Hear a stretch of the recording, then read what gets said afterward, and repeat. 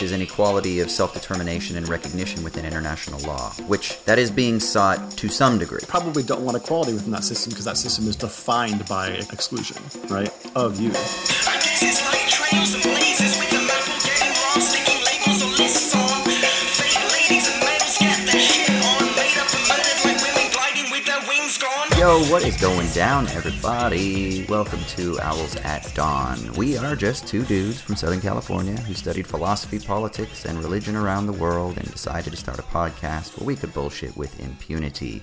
I am Austin Hayden, or Austin Hayden Smith, and sometimes published, or sometimes I just go by Austin, or you, or my partner calls me Monty Flumple. So, you know, okay. I got she a bunch calls of you what? names, yeah. So it's these flanimals. Do you know what flanimals are? Are they animals wearing flannel? No, they're like, I don't know. I think like Ricky Gervais and some other writing partner made them like years and years and years and years ago. And they're like, I don't know, like children's cartoons or something like that. And they all have these unique characteristics to them. And we have given each other alternative identities within the world of flanimals. And mine is Munty, yeah. Munty? Munty Flumple. Wow, this is some kinky shit right here we're getting into the beginning of the episode. This is Owls After Dark kind of shit, man. It's really very YA and not kinky. Oh, okay. It's very YA. Yeah. But so... also, I gotta say, there's no like consistency to what you're naming yourself at the beginning of these episodes. You've been Austin Hayden Smith, Chunky Monkey, whatever it is. It's all over the place, man. Yeah, I know. I contain multitudes, you know? So I do have this issue though. So, cause obviously my full name is Austin Hayden Smith. And for most of my life, I just went by Austin Smith. And then when I got my first agent, when I was, like 17, 18 years old for acting, we went by Austin Hayden. And so it was just Austin Hayden. Can't have that German shit if you want to be famous in America, right? Yeah. And I remember my dad was like super offended by it, right? Because he thought I was I was like separating myself from the family name, which maybe I was. But so it was Austin Hayden. So then like my stage name was Austin Hayden. And so that's always been there. And so whenever I do acting work and anything in the entertainment world, it's Austin Hayden. However, when I produced Inventing the Future, I don't know why, but it was Austin Hayden Smith. So that's confusing. And then my publishing name for academic writing and for anything like legally is always either Austin Hayden Smith or Austin Smith. But my publishing name has now just become Austin Hayden Smith. So which is good because part of me wanted to separate like the acting side from my academic side, even though it's not difficult. Like if you just Google one or the other, I think they both come up. But still, it was kind of nice to be like, hey, Austin Hayden does weird body horror films or whatever. You might see him in an episode of some stupid TV show at some point, right? Like whatever. As Austin Hayden. But my publishing name is Austin Hayden Smith, so people could just read, my book on Sartre or my new book coming out soon on like finance and be like, oh, cool, that's Austin Hayden Smith. So I'm always confused as to actually how to like brand myself. So I'm not very good at branding, essentially. So I will say, knowing nothing about that, infinitely less than you do, Austin has a rich philosophical tradition, obviously, right? JL? JL, for instance, right? Hayden has that sort of artistic side, right? Like the composer, Hayden, right? Smith has the sort of, it's like Germanic, right? So that obviously makes it like, intellectual, But it's too close to philosophical. To Schmidt and Carl. So, I mean, people on the left love Carl Schmitt. I mean, not in, in a way of like endorsing his politics, but that's true. I don't know. I do think things, if you want the whole person, right? The artistic, creative side and the philosophical, analytical side, you got to have all three names, Yeah. But what do I do about all those credits that have already just been done under Austin Hayden, I mean, I'm not here to tell you what to maximize your profits, right? I'm just here to sort of, conceptualize, do some conceptual critique. That's what I'm here for. I appreciate that. Well, thank you, Troy, for helping me figure that out. That's me. If you were I'm writing gonna do? Yeah. Wait. I'm going to just go AHS. That's That's American Horror Story, though. Oh, damn it. I was going to say, if you were writing in the 19th century and you were a German biblical scholar, you'd be A.H. Smith. A.H. Smith, I have honestly... the most anonymous, I've totally... Right? I've totally thought about that. No lie. I have totally thought about that.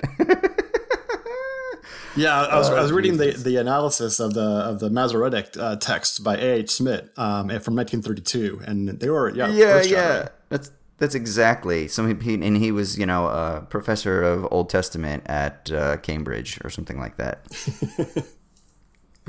Well, I'm Austin. Yeah, I'm Troy. You all know that, though. There we go. Yeah.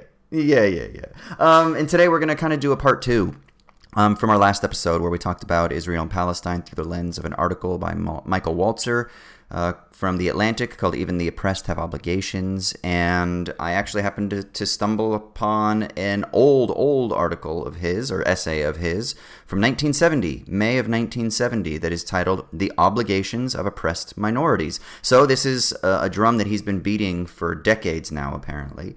But this article, or this essay, is 10 times longer and quite a bit more involved, and I think provides a little bit more nuance to his argument that I think in some ways clarifies his position, but also I think in a lot of ways muddies the water a little bit as well.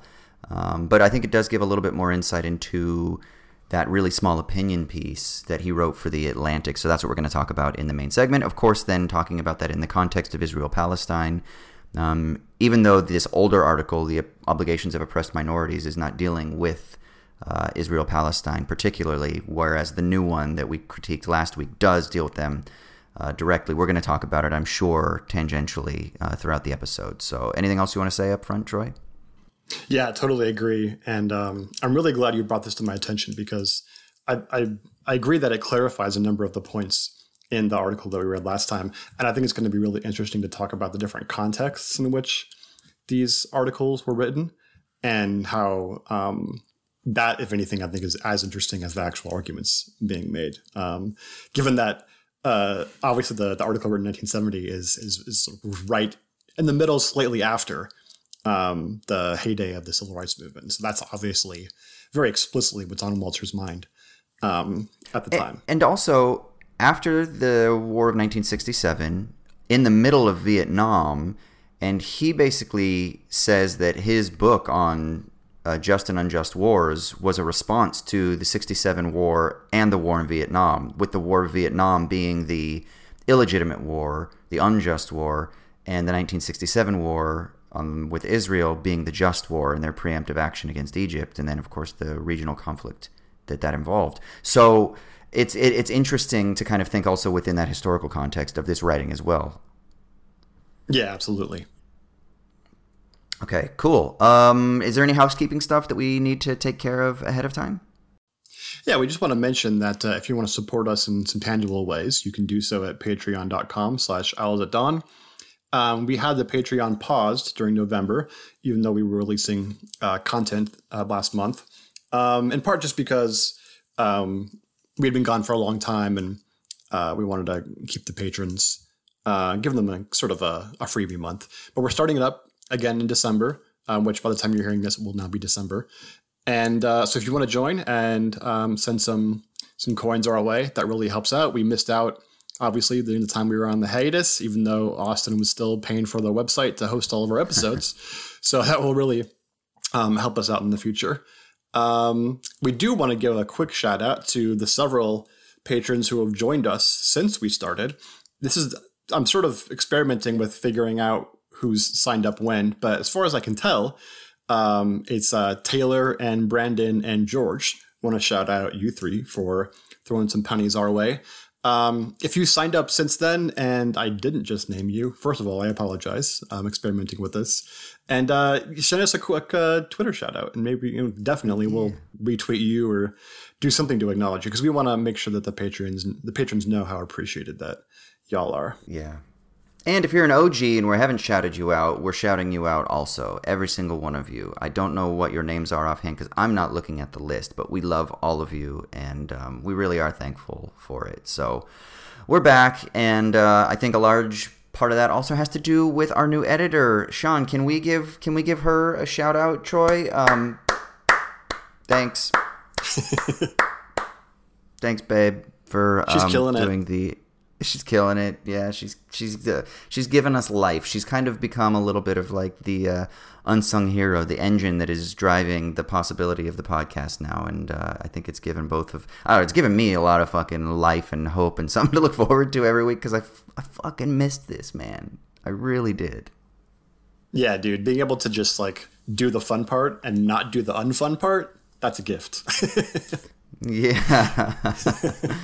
Yeah, I know. So that's been great. All right, cool. Housekeeping out of the way. Let's jump into the shitty minute. This is the way we start off every episode.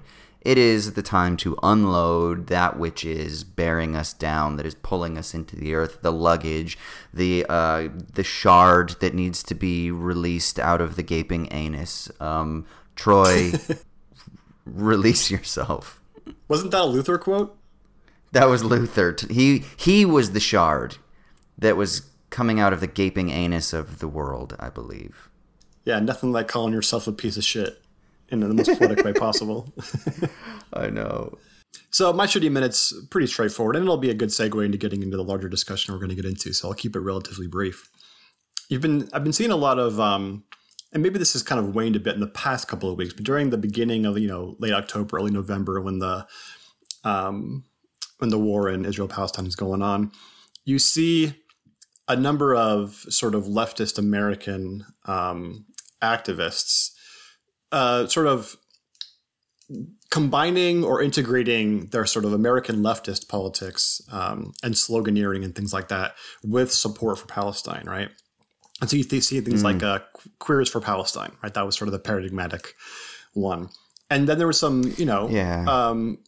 some what's the appropriate word for it? Like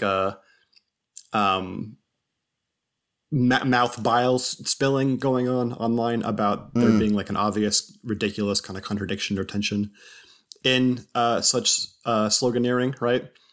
And to some degree, I worry a little bit about sort of the integration of American activists kind of speak and jargon and lingo with internationalist political concerns, right?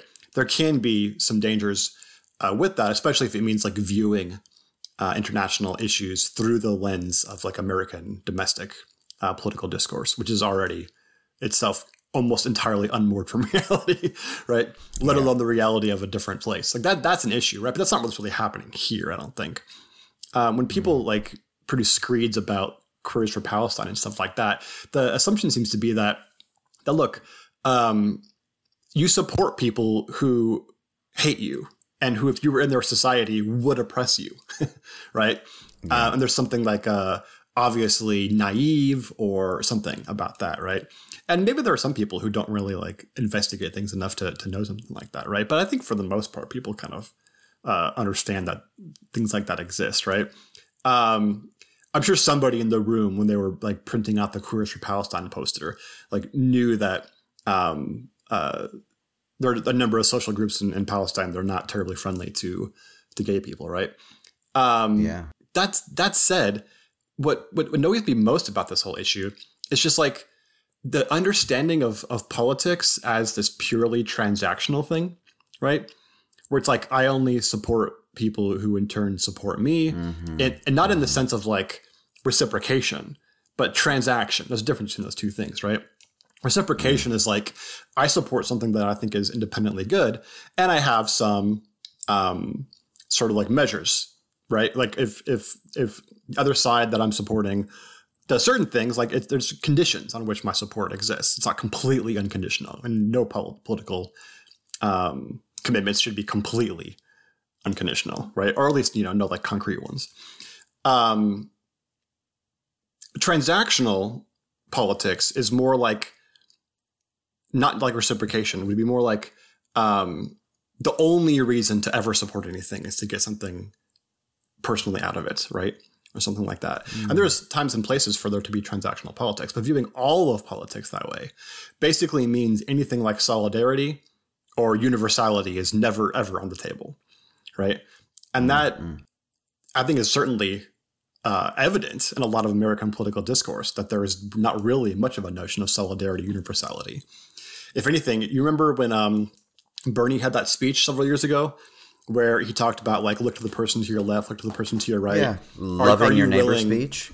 Yeah, right. Are you willing to fight for that person even if you don't necessarily get what you want? Wasn't it also like sacrifice? Yeah, sacrifice yourself for that person. Yeah, are you willing to sort of fight for a political cause that you may not realize for yourself, right? And that sort of language of universality and solidarity was shocking, I think, to a lot of people, and is almost uninterpretable or unintelligible to most people on the right and in the center, sometimes center left of American politics, right? And if anything, that seems to be sometimes the dividing line between sort of what I think is the left and the center left in American politics, right? Even if they support some of the same policies, it's more of this sort of general philosophical view on how politics works, right? Like, I want universal healthcare and universal free education and things like this for everybody, including like radical far-right conservatives, right? I want them to have that too. It's a universal commitment, or a commitment to universality, right? And so if someone's unable to make that kind of commitment intelligible to them, that speaks more to their sort of, I think, poverty of thinking about how politics works than anything else. So I just wanted to mention that, and because there's been a lot of talk about like the split between the left and the center left on this Israel-Palestine issue, right? And I think a lot of it, that you can't reduce it to one thing, but some of it is about this, right? Some of it is like, are we committed to a universal politics, right, of liberation and universal enfranchisement and equal rights and things like this? Or is that transactional? Is that kind of like depend on, what we can get out of it ultimately? And that, it's not, again, reducible just to that sort of difference, but there is a difference there. And it seems like people who otherwise hold a lot of leftist positions think about politics in that latter way, in a way that allows them to support things in Israel-Palestine that they would never support domestically. Yeah, I heard a similar conversation recently amongst some figures of the new right, or whatever the fuck it's called, right?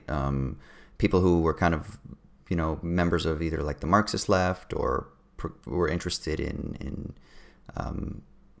like critical politics, who are now kind of like very critical of the wokes, whatever the fuck they want to call it, the wokerati.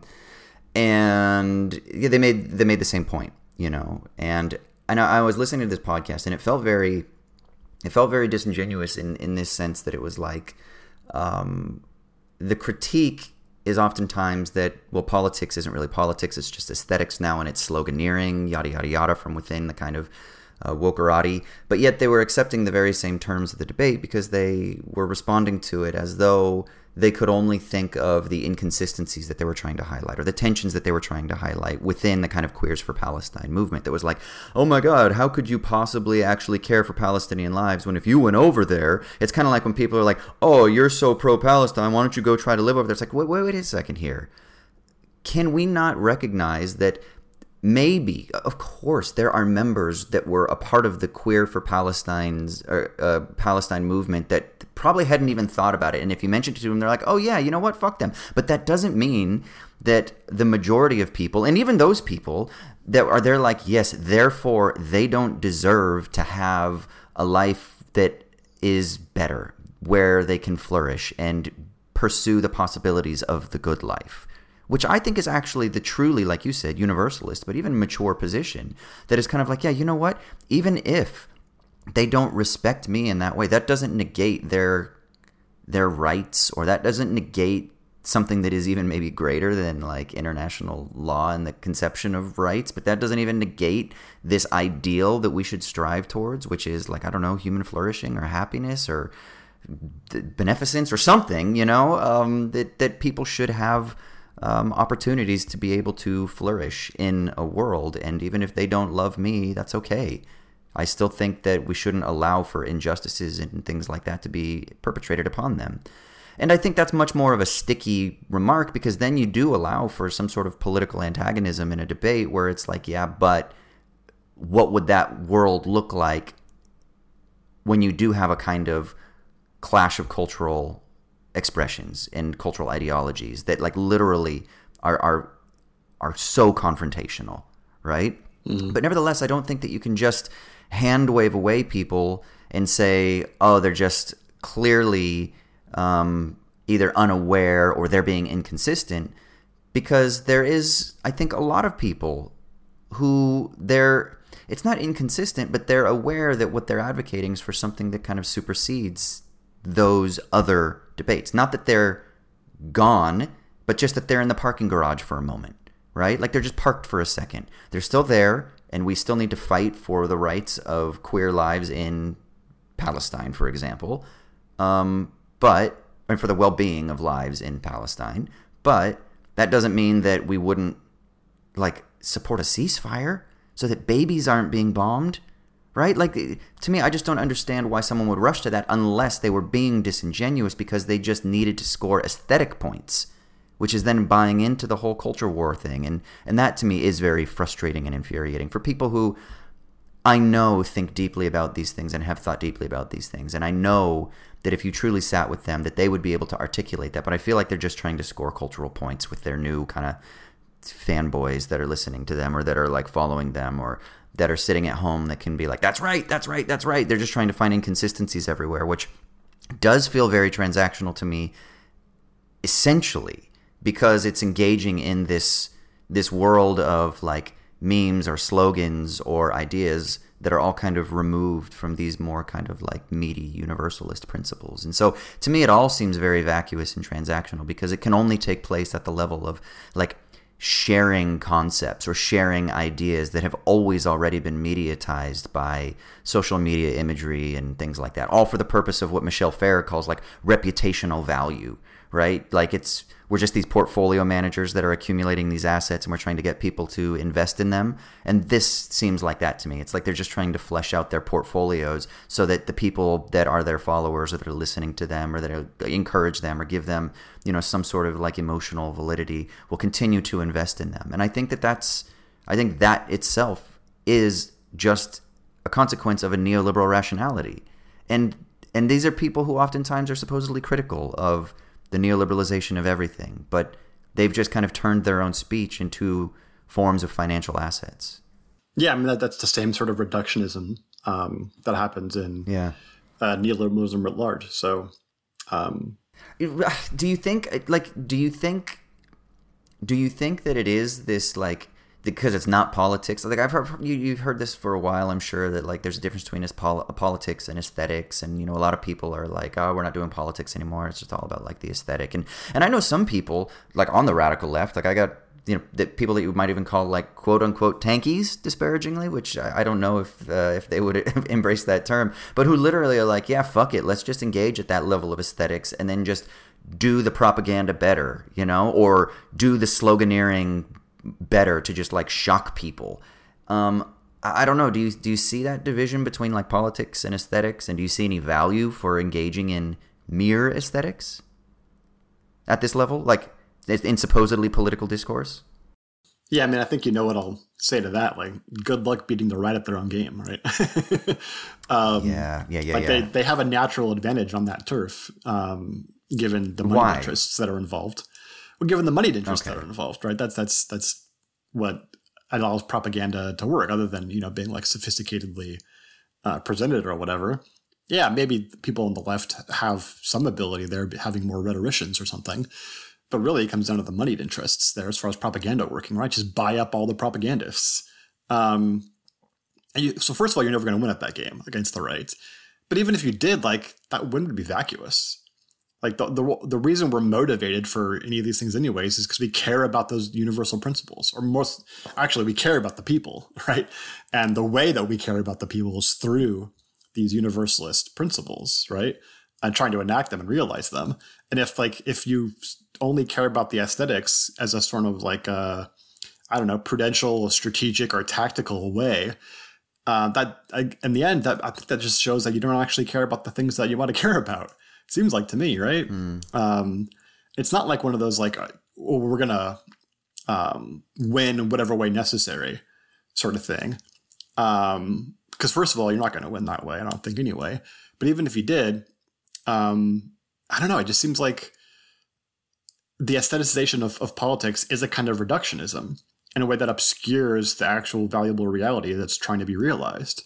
And we'll talk about this in the main segment, right? I think Walter even kind of talks about this in his use of Marx and Trotsky to talk about some of their opponents and those that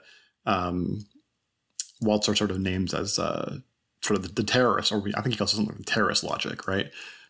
It's kind of a similar idea. So we'll talk about that more in a few minutes. Yeah. Well, the last thing I'll say is, and I don't know if this is true with regards to to giving something else that is other than just the moneyed interests. But, you know, like, is there a sense, and this is kind of riffing on stuff that Todd McGowan has talked about, but is there a sense in which the sloganeering is just also better on the right? Like it's more effective.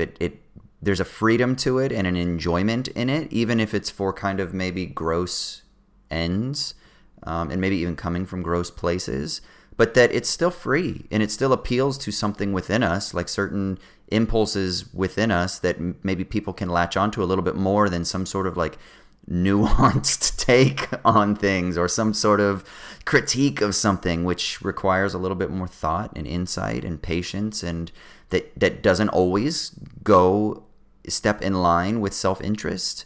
And so maybe that's another thing, is that when sloganeering can appeal to those interests and can reinform biases, then it becomes more politically expedient. And I don't mean that like the left can't and doesn't engage in sloganeering that doesn't like conform to biases, because like so much of like critiques of the quote unquote woke left, that's precisely it, right? Is that it's sloganeering to just justify your own positions, right? And a lot of these critiques of the wokerati in their alignment with Palestine is precisely that it's like, oh, well, you're just looking for any reason to justify like anti-whiteness or anti-colonialism or something like that, right? And so, you know, there is a kind of sense, it's like, oh, it's a real cynicism, right? It's like everyone's just out for their own interests, and that's kind of what defines you. And in some ways that is how things operate, right? But it's not always the case, and it's not just reducible to that, and it's not just generalizable within that matrix. But nevertheless, I do wonder if just the sloganeering on the right is better. Like, here's an example. So in Australia, they recently had this vote. It was a referendum for, I don't know if you heard about it. It was called like the Voice vote. Did you hear about this? I don't think so, no. Indigenous people a voice to Parliament. So essentially, it was about whether or not there ought to be a kind of tribunal or a kind of committee that would consult with Parliament about issues pertaining to First Nations communities around Australia. That's all it was. It wasn't like giving them their own branch of government or giving them some sort of like executive powers or something like that. It was basically like, hey, issues pertaining to concerns dealing with the Indigenous community, we want to set up this thing called a Voice to Parliament, where there will be a committee of elders within communities around Australia that will advise. That was kind of it, right?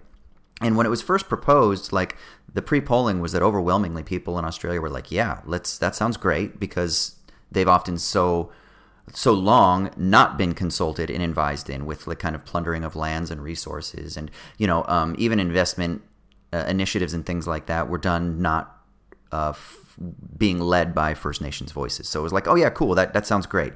And then of course it's like a step on the way towards ultimately there being a treaty, which has never been granted, right, or has never been implemented. So anyway, what happened was within the final year of the campaign, or even really the final handful of months of the campaign, the opposition to this referendum, the no voters, they put together a bunch of campaigns and slogans that really took off. And they were actually really, really, really, really, really effective in casting doubt over what this vote would do. And it was appealing to things like, oh my God, if you do this, then you're basically just creating racial divisions rather than integrating people, right? Because then it's like you have a special group of people over here and then the rest of us Australians over here. And then other people were like, oh no, and then if you do this, then it's going to give them right to like eminent domain and they're going to be able to just take your land because they can just claim, actually, that's indigenous land, and they're going to take your land back and they won't have to ask anybody, and the government's just going to be like, yeah, that's right, that's now indigenous land, so they're going to take your house from you or your business from you or something like that.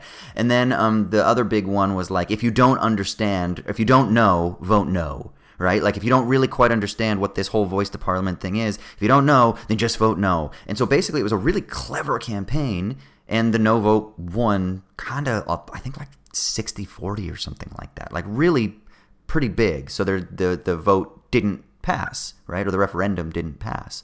And it makes me think that there was, like, you could see the momentum behind the no vote, whereas the yes vote was kind of stalled, and all they did was just respond to the no vote campaign. It was like, no, but you don't understand. You're just being racist, or you're just being bigoted, or you know what I mean? And it was purely from within that critical sense, and they didn't have kind of, although the no campaign was also critical in its own position as well. But it just felt like what happened was it was ceding the ground of the debate to the kind of like passion of the no vote, and the passion was just so heightened, and it didn't seem to be matched from the left because they were kind of like, I don't know, it's because they were, or at the left, it did get drawn across right-left boundaries, I guess, in the end, which maybe is my own way of kind of seeing it.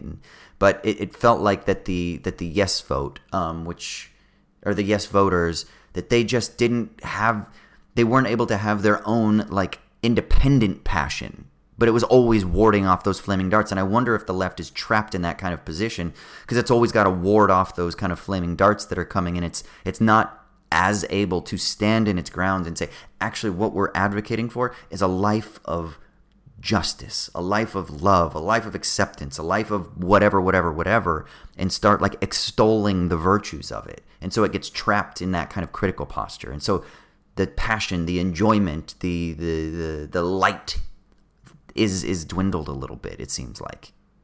I don't know. Yeah, I mean, that's really interesting. Actually, it'd be fun to do a whole episode on the aestheticization of politics and talk about some of this stuff, because I have some thoughts, but I don't have like a holistic way of kind of capturing them. I guess just briefly, because we've spent a lot of time on this already. It seems like that, especially the voice vote in Australia, and amongst, I can think of many other examples of how the same sort of dynamic works, right, in US and elsewhere, is like the sort of, what are the values that are being aestheticized, right, on the right and the left, to put it crudely, right, just to sort of set up a kind of formal analysis of it. Usually, and this is kind of following like Corey Robin's work, who I really appreciate on this topic, like fear and security are the things that are usually the tools of the right, right? The aestheticization is stoking fear, and the political value at hand is security, right? Which is a real political value. That's why it has some purchase, right? And of course, there's other things going on, like, there's some enjoyment of cruelty and social subordination, stuff like that happens too, right? The issue seems to be like, for me, the reason why the right sometimes seems better at this has to do really with just sort of context, right? Like, it really depends a lot on which values individuals are most sort of drawn to in a given context, to see why one sort of aesthetic formalization of them has more purchase, right? Other than like, how effective is the presentation and persuasion and stuff like that, which matters too. And it seems to me like security matters. And so when someone really is afraid that their security is being sort of sacrificed on the altar of virtue signaling or whatever, right, then they're going to sort of have their fear stoked. And fear is one of those things that's immediately action guiding, right? Like when you fear something, you have to react immediately. Whereas when you care about things like solidarity and freedom and equality and justice, those are not immediately action guiding in the same way, right? But we care about them more universally, I think, unless someone's completely just nihilistic in a way that I think has more to do with, their own personal story or what kind of society they're in or something like that, right? So the issue there is more about like which one's more immediately action guiding. And so it has more purchase for that reason. And so like, if we take that in hand, I think we can see like you can do a good aestheticization of politics in a way that's integrated with the political values that people care about, like freedom, justice, equality, so on and so forth, fraternity, whatever. And yeah, you have the issue of like, it's not as immediately action guiding. And so if someone's able to stoke fear in a really effective way, it's going to be difficult to overcome that. Right. But in the long term, right, you win by having your good aesthetics moored together and integrated with political values that people care about. And it seems like, I don't know, yeah, you lose sometimes the battle, but if you do it right, it seems like, I certainly don't believe that, history bends towards justice or whatever, right? But there is a kind of progression to human history in realizing some of these really important political values, right? It doesn't mean that it's going to win out for sure, right? But there's a reason, I think, why we're oriented towards those things. And things like security, some political theorists, like your Hobbes or whatever, I think that's really the only enabling political value, right? But that's I think, why those kinds of views are wrong, is that there's obviously much more of political value than merely security.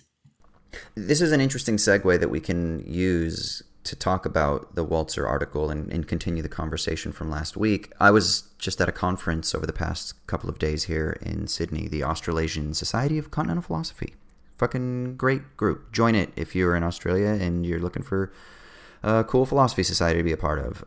Their annual conference, big freaking conference over 3 days, and really great stuff. And I was in a talk yesterday with Andrew Benjamin. Do you know Andrew Benjamin's work? I don't think I do. He's great. He's probably one of the preeminent continental philosophers from Australia, even though he's lived around the continent as well. I first met him in 2010 or 11 or 12 or something like that, when he came to Scotland in Dundee and gave a few weeks, I think, he was around as a visiting scholar, and we basically worked through Hegel's early writings on religion and stuff like that. It was great. It was like line by line reading, and a couple of other seminars that he led as well. And then I ended up taking a class with him through a place where I teach as well, called the Melbourne School of Continental Philosophy, where, by the way, I'm doing another class. Side note, I'll be teaching a class called a critique of Keynesian rationality, where we're going to look at Keynes and the philosophy that informs Keynesian thought, and then how that informs his later writings on political economy, and how that then leads towards the justification of technocratic managerialism. So check out my class, Melbourne School of Continental Philosophy, MSCP. It's online, it's cheap, affordable, and you get to hang out with me for a week. This sounds awesome. Anyway, yeah, it'll be cool. But so I took a class with him on Heidegger's identity and difference, and he's basically like a Walter Benjamin, Agambenian, Heidegger, but also Hegel. But he's also one of those guys that just kind of he just knows everything, right? He's been around for a long time. The continental tradition, but also he also has a real interest in ancient philosophy and the classics, and which he says his favorite Italian boy, he said, is Dante. So he gave a talk about, it was called From the Domus to the Herbs, and what he was really interested in was how it is that we can understand life as being housed, right? And so he talks a little bit about the logic of architecture, and how architecture, the kind of science of architecture, presumes that life is housed in a particular way. And that philosophy has always tried to understand life in the kind of pursuit of the ideal of the good life. And in that pursuit, which then relates to the efforts of architecturalists or builders or city building, society building, what it's led to is the construction of walls. And in the construction of walls, that's created isolation, right? Because certain people were cut off from the pursuit of the good life. So the pursuit of the good life was always limited in its pursuit, and maybe even in its very formulation in the first place, right? As Athens didn't necessarily allow for the full pursuit of the good life for everybody, right? Mm-hmm. So there's a sense in which the pursuit of the good life and the very foundations of kind of like Western politicking has always been rooted in social division. And he spent a lot of time talking about like walls, like what is the construction of a wall. And he actually had these like kind of amazing photos that were really old, like thousands of years old, some of them, and then a couple others that are just like hundreds of years old. But these photos depict various different understandings of like the building of the walls of Rome. And the old one that he showed, like the first one that he showed, that he was like, let's look at this. What's interesting was it was like the slaves were building the wall, right? So like this is kind of a very Agamemnian point. The very people who were like constructing it were the people who were outside and reduced to just mere life, right? And they were constructing it in order to exclude themselves in the process, right? Yeah. Exactly, yeah. And then what was interesting about this particular image was that there was a lady, a vassal of the court, just like sitting there and overseeing the process. And not only are there interesting, like kind of like gendered expressions taking place there, but also interesting sort of like hierarchical divisions being expressed in that as well, because she's the sort of representative of the promise of peace, right? And the promise of peace that is sort of like offered to the slave, but never actually even possibly going to be granted, you know?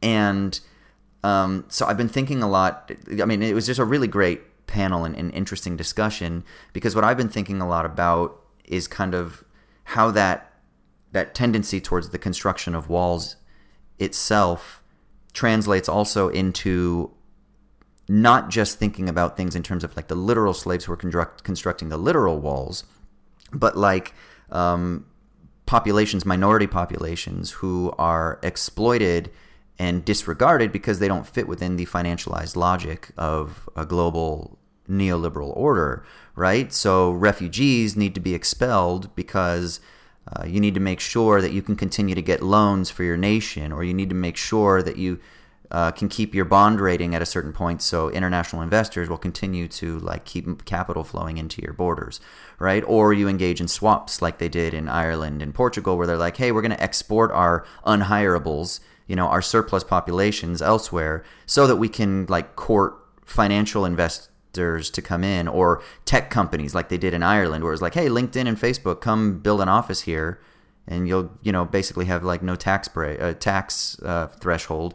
And you can do that because we're guaranteeing that our national asset portfolio is clean because we've kind of expelled the discredited population, right? And so it's done in various different ways. But so I've been thinking a lot about like how this activity is continuing. And one of the people who responded to Benjamin's paper was kind of pressing some of his ideas further and thinking about how it's like the image of Rome itself has such a sort of almost like a master signifier. It has such a sort of stranglehold over the West's entire conception of how we even understand politics, because it presumes that like the nation is the guarantor of peace, as it was in Rome, or the guarantor of the pursuit of life, liberty, and the right to property or happiness or whatever, right? Depending on your formulation of it.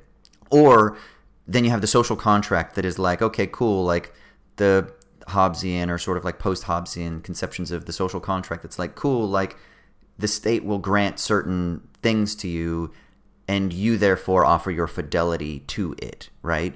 And so then it has to like court interest from populations by offering them some sort of incentives so that they engage in the social contract, right? But then there are, of course, people who are excluded within various strata, people who are fully excluded, people who are partially excluded, people who are less excluded, and then only a little bit excluded, and then people who are like fully included, right? The full participants, the drivers, the people with capital power and political power, etc. And I feel like this kind of relates because it's like maybe the conception of the state that we just presume is the one that ought to be the one that drives politics itself is something that is itself contingent, that ought not to be the domineering thing by which we measure all of our politicking. Yeah, this is really interesting. I was thinking while you were talking about Benjamin's paper that you could write a whole history of philosophy based entirely on the concept of home. Because like I was thinking, okay, I can see that. I can also see an alternative conception of being of a home, and like that goes through like a house or a home. Actually, I think is better because home has a different connotation, right? Like it's a sort of enabling thing that allows you to do other things of value, right? Being in a home as opposed to merely a house, right? It's like Hegel conceives of freedom famously as being at home with oneself with the other, right? So being at home with oneself, there's a kind of, I don't know what the word is. Like there's a term for this, but I just can't remember off the top of my head, like homeness, right? Or being within a home or feeling at home or whatever, right? And that's, I think, important because, and of course, homes existed long before nation states, long before Rome, right? Long before almost anything else in human history, right? Long before civilization, homes existed. And so the original function of a home, right, isn't to exclude people necessarily, although it can do that, right? It's to protect oneself from the elements. That's the original function of the home, right? To allow you to do the things that matter to you that you wouldn't be able to do if you were merely out in the elements, because the world is almost completely inhospitable to all the things that we care about, right? So you have homes for that reason. And so it can obviously, that proper function can be abused in the ways that exclude people, right? But it doesn't have to. It's also, the home is also the place where you have community, right? You know, we both grew up in Southern California, so you can do lots of community outside, but that's not what happens in most of the world.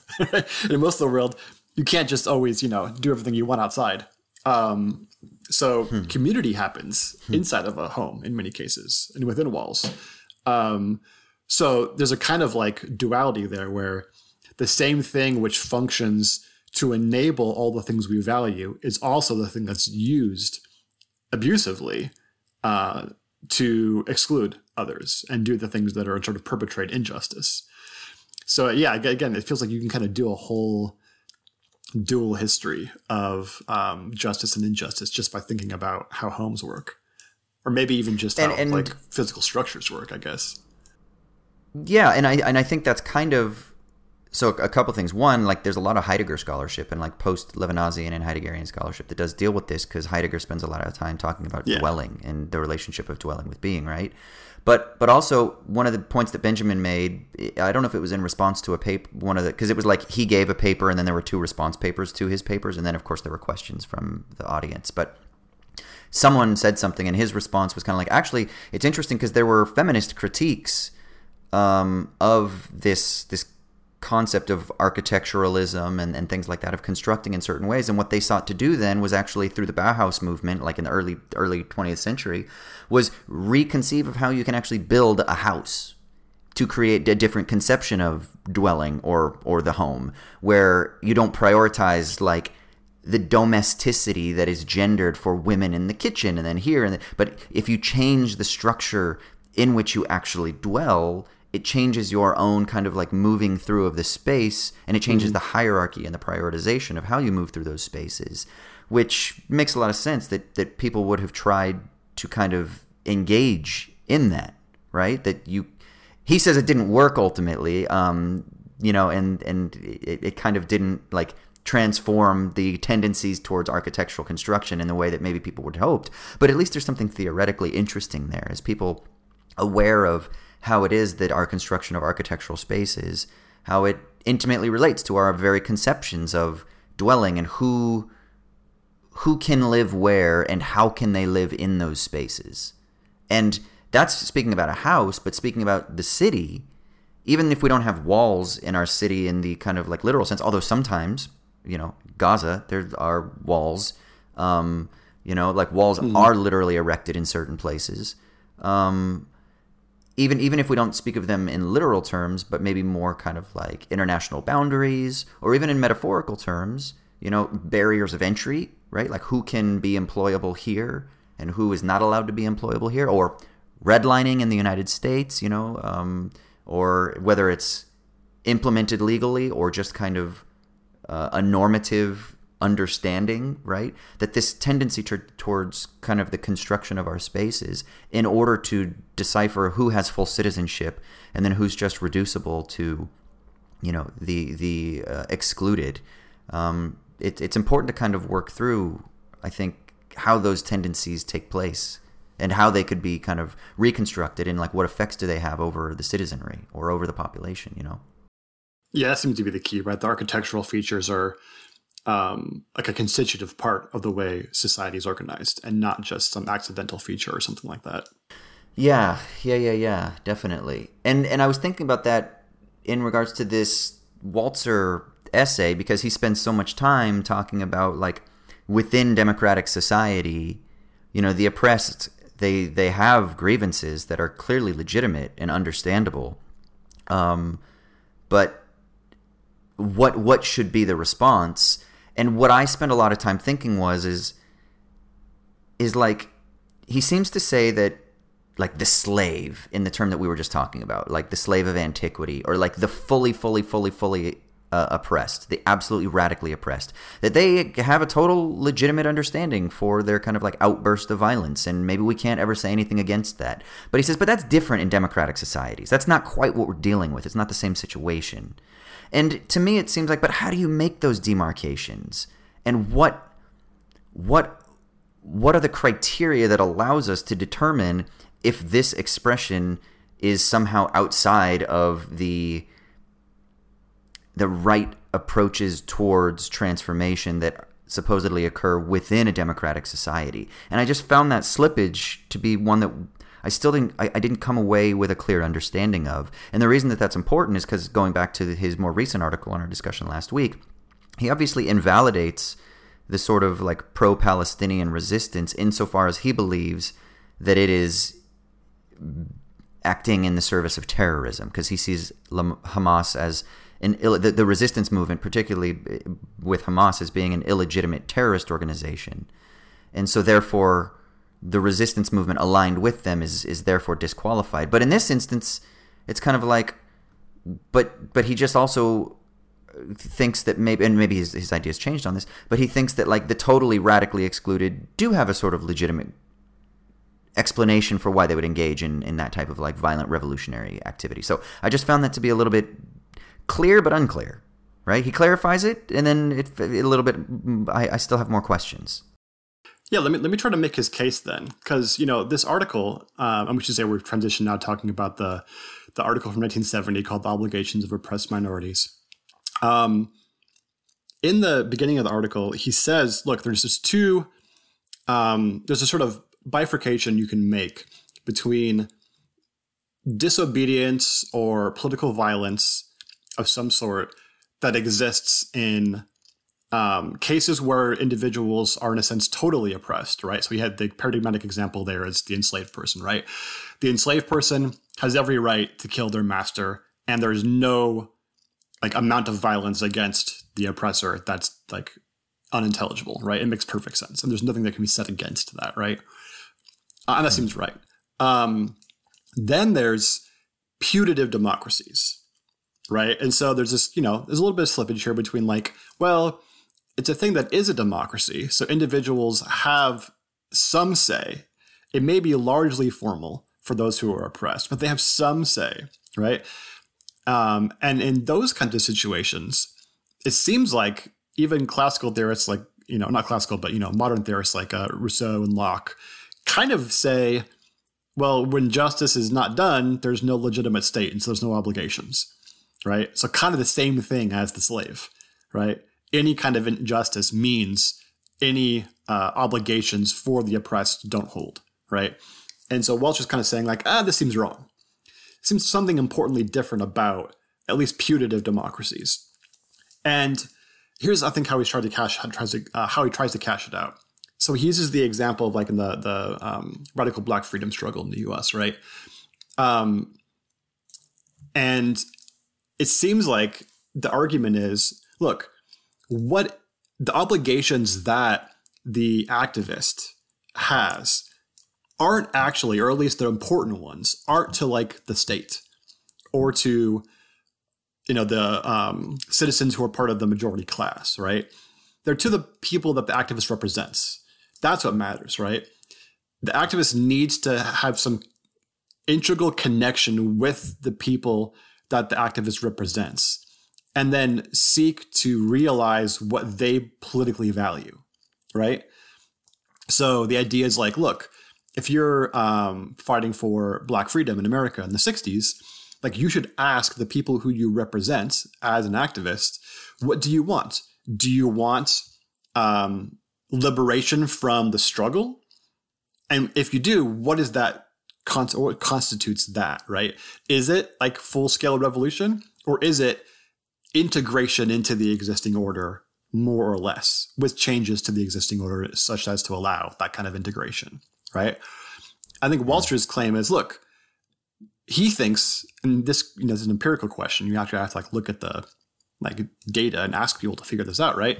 But largely, individuals who cared about the Black freedom struggle, who were oppressed in that struggle, wanted equal rights. Like they wanted integration, more or less, into the system, with, of course, changes to the system such as to allow that to happen, right? They didn't think it was a lost cause, so to speak, right?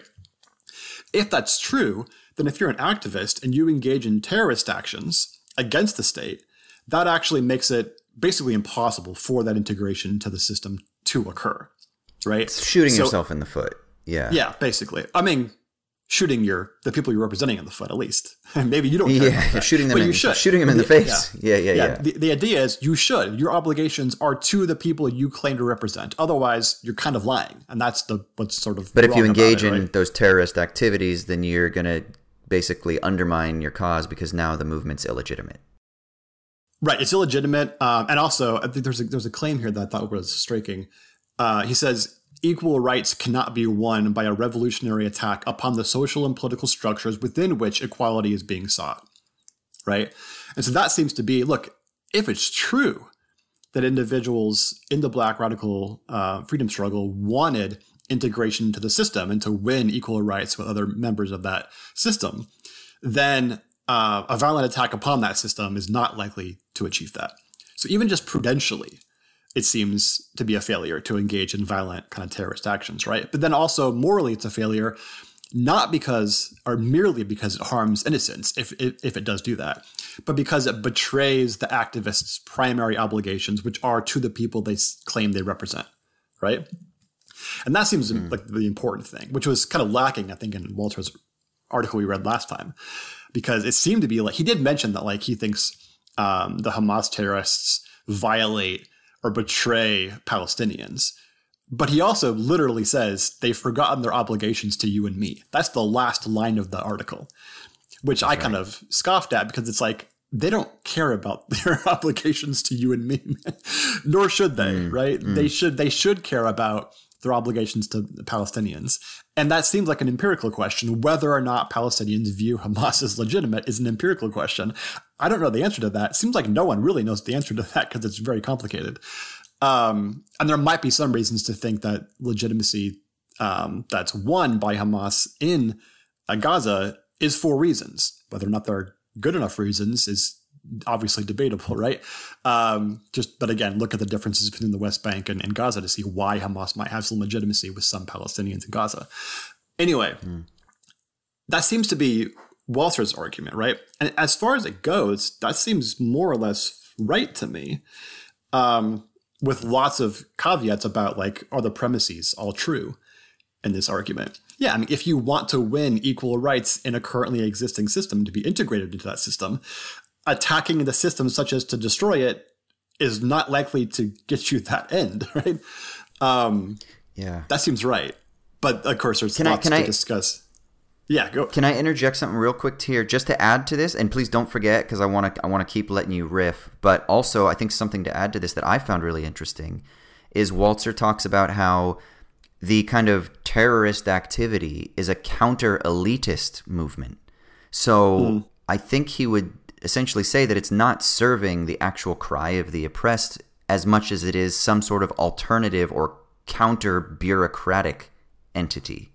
And I found that really interesting because is there a sense in which that would be the critique that he would level against Hamas, that it isn't truly serving the interests of the majority of Palestinian voices that are oppressed, but rather it's serving a sort of alternative political, bureaucratic, and therefore elitist organization, which you could then level against, from this perspective, right, from the social democratic perspective, against any sort of revolutionary movement, right, which is what you hear all the time. That's like, Lula's organization in Brazil is just corrupt, and, Chavez in Venezuela was just corrupt, and et cetera, et cetera, et cetera, right? And it's reducible to, well, it's not really a revolutionary movement because it's actually just some sort of corrupt bureaucratic elitism. And you hear that as like a way to shut down any sort of critiques against the status quo, because it's like, oh, so you just want to erect some sort of elitist thing because look at the Soviet Union and how they just lined the coffers or retained political power for the people who were the elites, and look at here and look at there, right? And I think that maybe a similar critique would be leveled from this perspective against Hamas, and maybe even against the current sort of like supporters of pro-Palestinian resistance. And I think that going back to his, at least our projection that he's critiquing college students on college campuses, again, that's another elite, right? That's another elite that are on these college campuses that are just trying to reinforce their quote-unquote woke ideologies, and it's basically just another alternative bureaucratic desire for putative left. It's not truly left, but sort of like a putative left elitist bureaucratic claim over the political landscape. Yeah, well, first of all, there's a little bit of an equivocation there between what constitutes an elite, right? Because like at one point, Walter's saying he's contrasting elite with basically like proletarians, and he quotes Trotsky like the revolution of the workers has to happen with the workers, right? So like college students are not elites in that sense, right? They're much closer to being proletarians. Maybe eventually the kids at Harvard are going to largely be non-proletarians, right? But not as college students. So that's just elites in like a cultural sense versus elites in a class sense, right? But anyway, like just to reinforce the point that's being made here, like this isn't just a problem to worry about with revolutionary movements. This is a problem with every single social movement that's ever existed. Social movements are led by elites, right? I mean, they're usually led by rhetorically efficient like elites. Martin Luther King was an elite. He was a PhD holder, right? Yeah. So like, and this is not to say that social movements are therefore like unjustified or illegitimate or whatever. It just means every single social movement has a problem with legitimacy because it's not democratic. The leaders are not decided by the people, right? They're sort of organically or sometimes, inorganically through like massaging of elites, organized in this really hierarchical way. And so every social movement has this problem. This is not just a problem that like only revolutionary movements have, although maybe revolutionary movements have them to a greater degree because of like the stakes involved or whatever, right? But every social movement is like this. Legitimacy has to be won, and it's not won through formal means. It's won through like rhetorical means and like this kind of give and take and stuff like that. So this is always a problem with any sort of social movement that exists. Yeah. But anyway, to respond to like the claim that like is Hamas like an elitist counter bureaucratic movement this way? I mean, maybe, right? That seems like very possible. That seems to be to matter or depend upon the facts on the ground. Like, do Palestinians view it as such, right? And maybe some of them do. Maybe many of them do. It seems like just from like the polling, which is scattershot, and it's difficult to ascertain whether or not it's representative of the population in Gaza, especially. It seems like there's a pretty big split in a lot of ways between individuals, and obviously half of the population in Gaza is under 18. So what do you even say about that, right? Yeah. I mean, it seems like a really open question and something that's serious, and like that seems like an important thing. Like, does the revolutionary vanguard of a movement like represents the interests and the sort of, have they won legitimacy from the people that they represent? That's a super important question to ask.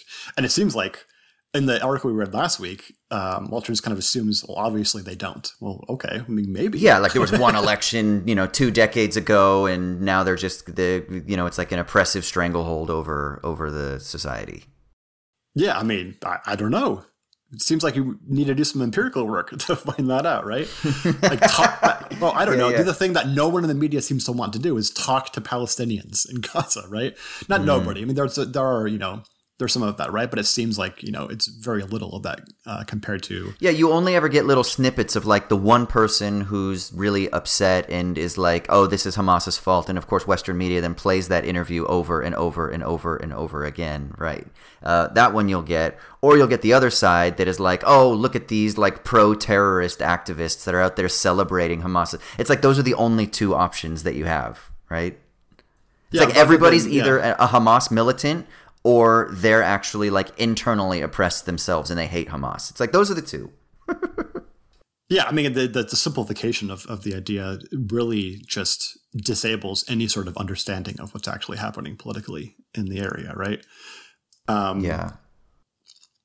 So yeah. So would you say? So would you say then that we can't grant the supposition that Walzer seems to make in that demarcation between like the counter elitist movement of terrorism, that it is necessarily not representative of the voice of the oppressed, that claim itself is a little bit that it's spurious, and that it's actually really difficult to ascertain like how the voice of the oppressed is granted like a coalescent political force. Because it seems that what he's saying then is that the fully oppressed is only legitimate in its violent outbursts in like this flattened ontological political sense where it's like there's no hierarchy and there's no like organization almost, that it's just like that pure eruption of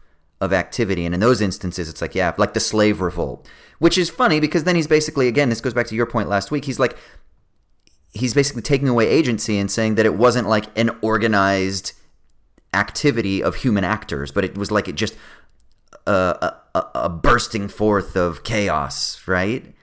And it's almost like he's inhumanizing it. Yeah, which of course we know isn't true because we know that Hamas was planning this out in the open for like months, right?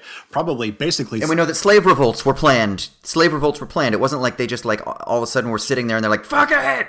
It's like they were organized. Walter's thinking more of... Yeah, he's thinking more of the paradigmatic example of like the master whips you one too many times and so you just grab the whip from him and strangle him. Like that's the kind of outburst of rage that's like, yeah, totally get it, right? No sense in which... Yeah, I think that's kind of what he's thinking of. But of course, yeah, slave revolts are not like that, right? They're planned and they're organized, and people debate about it within the movements, right? About like what should we do, what shouldn't we do, and they give reasons back and forth, and they talk about what they want in the end, and if the tactics are engaging and are likely to achieve that, like they do all this stuff, and this is, I'm sure, was happening all within individuals who are engaging in these actions. In Gaza, as reprehensible as they might be, right? Is they're talking about these things. It's not just like an enraged animalistic kind of outburst of violence or something like that, right?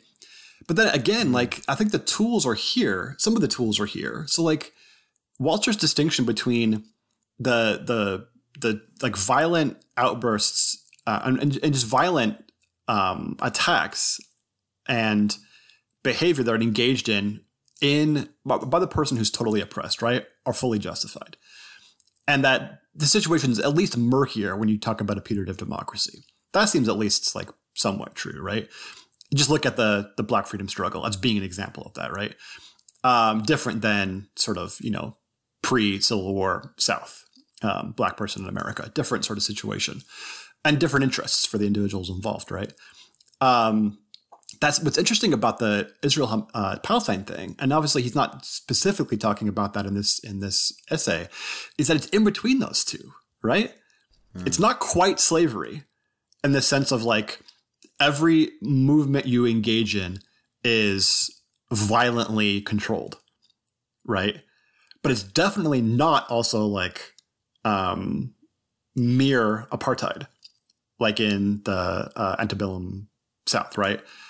So in Gaza, at least, right? Maybe like the situation or the situation of like Palestinian citizens of Israel is a little bit more like that, right? They live in an apartheid state. They don't have the same rights as Israeli Jews.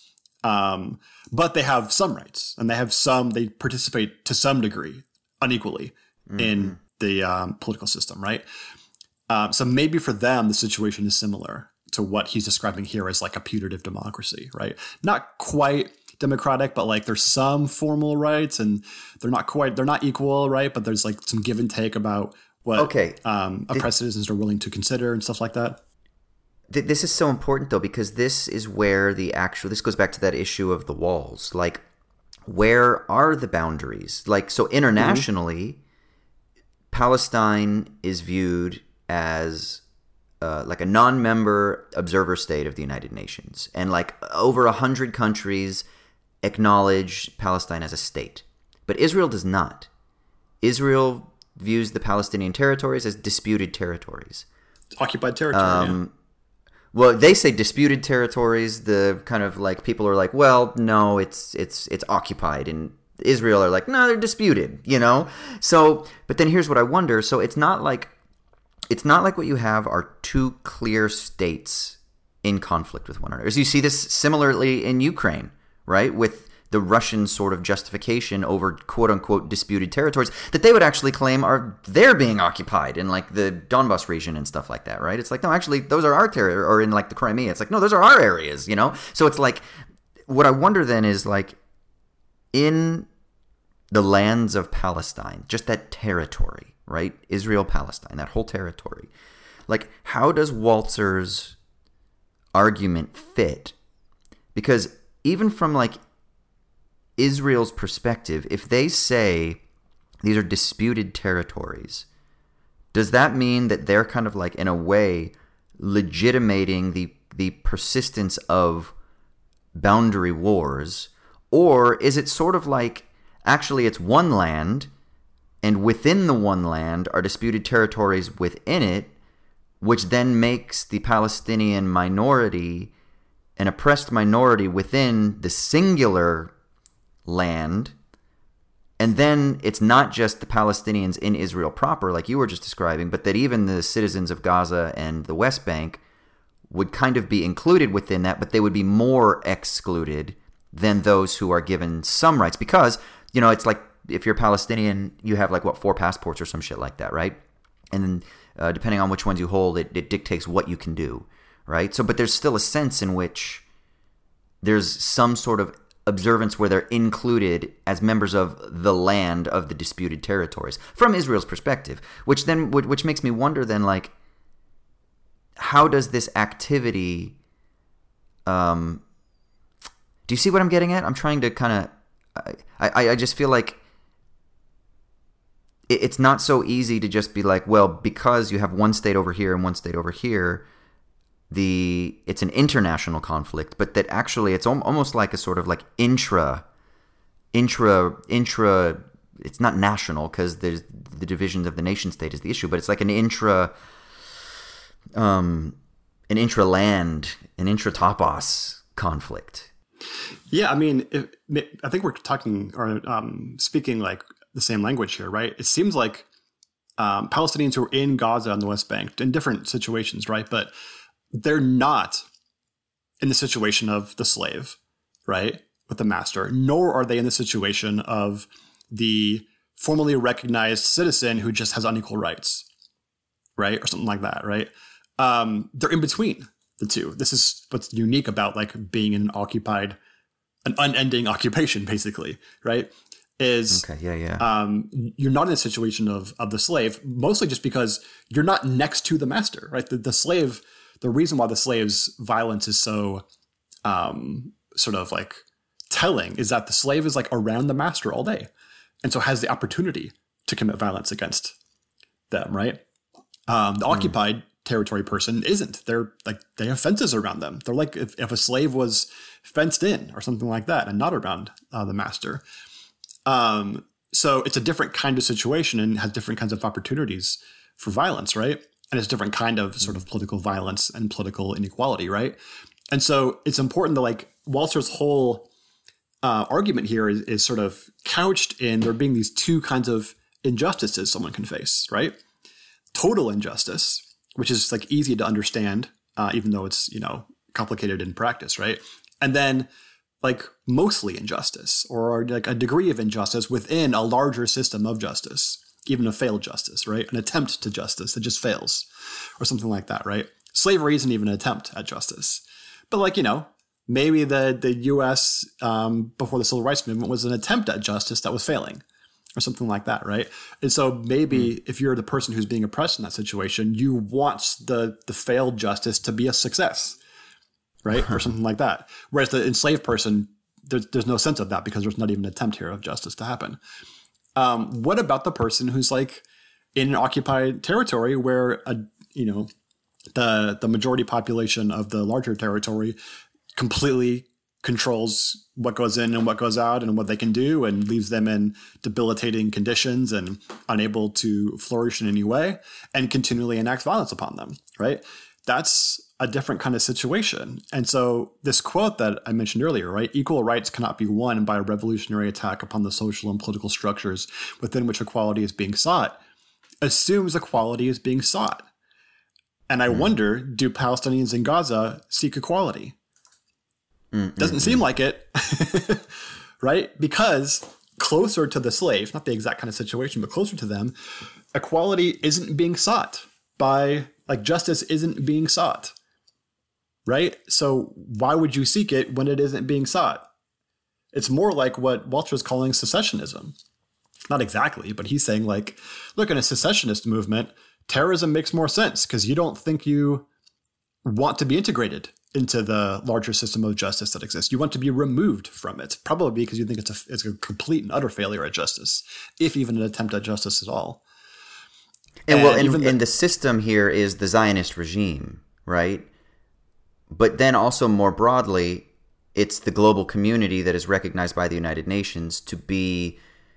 So there is a sense in which I wonder, though, is a type of equality being sought, which is an equality of self-determination and recognition within international law, which that is being sought to some degree. Oh, sure, but they're not attacking the UN, right?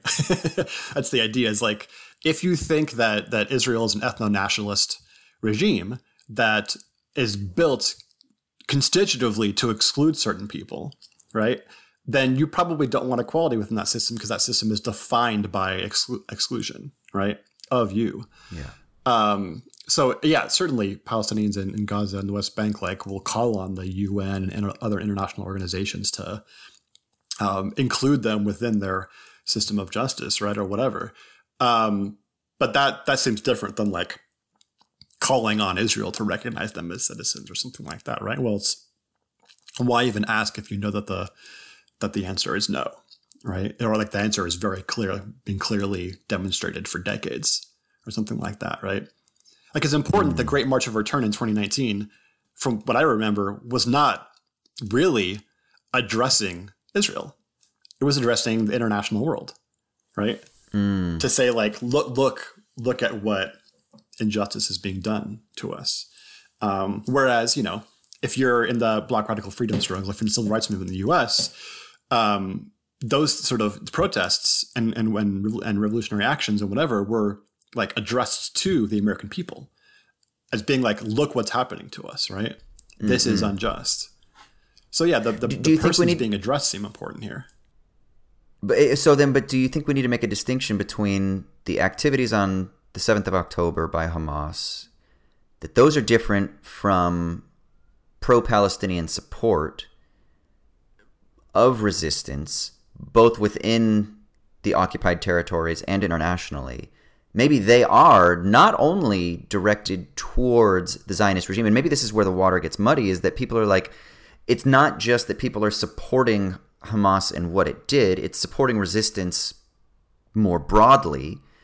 And the activist cry, the very cry that this also is what Walter delegitimates, right? He says, no, the activist cry in support of Palestinian resistance is illegitimate because it's just supporting a terrorist cause. But maybe it's not. Maybe it is calling for equality in the international sense, much like the March of Return in 2019. I mean, maybe. It seems like probably not in the case of like the October 7th attacks, right? Like that doesn't seem like a cry for equality. Right, that's no. That's what I mean. Not those attacks, but the support now, the pro-Palestinian support now, those resistance movements that Walzer delegitimates, because right, he says they're illegitimate because they're only supporting a terrorist regime and its activities. But my point is that even within Palestine, pro-Palestinian resistance movements that are inflamed right now, and then internationally that are inflamed, that Walzer illegitimates, that these people that we talked about previously in your shitty minute, that they're kind of like trying decrying, that is exactly what they're saying. And so you have both things happening at the same time. You have the outburst of initial violence, which isn't obviously just excluded to like that one sequence, right? It's been, there have been multiple events, right, over the decades. So you've got that activity from that organization and its supporters, but then you've got this other thing that it does seem like it is appealing to, like equality, international recognition, etc. And so then Walzer's maybe conflating the two, but maybe he ought not to. Yeah, I mean, the big problem here seems to be that we don't know, largely because Israel's killing all the journalists, right? So like, how would we find out what Palestinians on the ground think about these things and how they think about their own political enfranchisement and how it would be realized and achieved and what their political goals are and stuff like that? Like, to some degree, we know that there's some usually it's Palestinian citizens of Israel that are ones that are on podcasts and writing articles and stuff. The people on the ground in Gaza and the West Bank, we don't hear as much from, largely because they're fenced off from those things, and obviously more journalists have been killed in Gaza than like in any major conflict ever, or it's disproportionately a number of them given the amount of time that's passed so far. Yes, that makes the whole situation difficult to like understand what people on the ground think about those things. But what about the international community?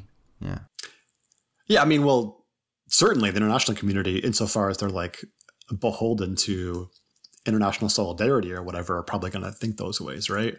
But that seems less important than like what Palestinians on the ground think, right?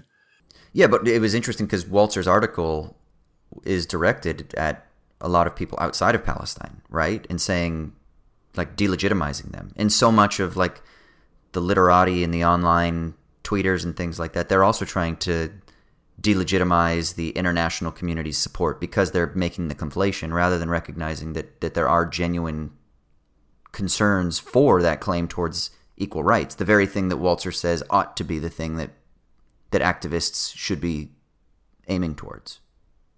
In a putative democracy, right? Yeah. But only if that's what they want. If the people on the ground don't want that, then it doesn't matter. That's kind of what's constitutive of the argument here, right? So that's kind of what I'm like denying the premise here. It's like, well, I don't know that's what they want. And yeah, I think you're right to point out that like what's better about this article, at least, than the one we talked about last week, was that it's targeting activists who are like embedded in the community themselves, like organic activists, right? And saying like, how do they best represent the people that they claim to represent? Like, what are their obligations to them? Rather than like, why are annoying college students in my classes saying they love Hamas or whatever, right? Which I don't know, that just seems like much less interesting, let alone like, does this even matter? Yeah, so I have a question for you. Mm-hmm. So one thing I thought was really interesting about this essay was there's a part in the middle where he's talking about, like, what if you're an activist, revolutionary activist, and you're, I think it's in the context of like not total oppression, not like enslavement, right? But like serious oppression in a putative democracy. And you're thinking, look, we can engage in violent activists. We can engage in violence, right? And it won't achieve our goals because we're too small and we're not going to win.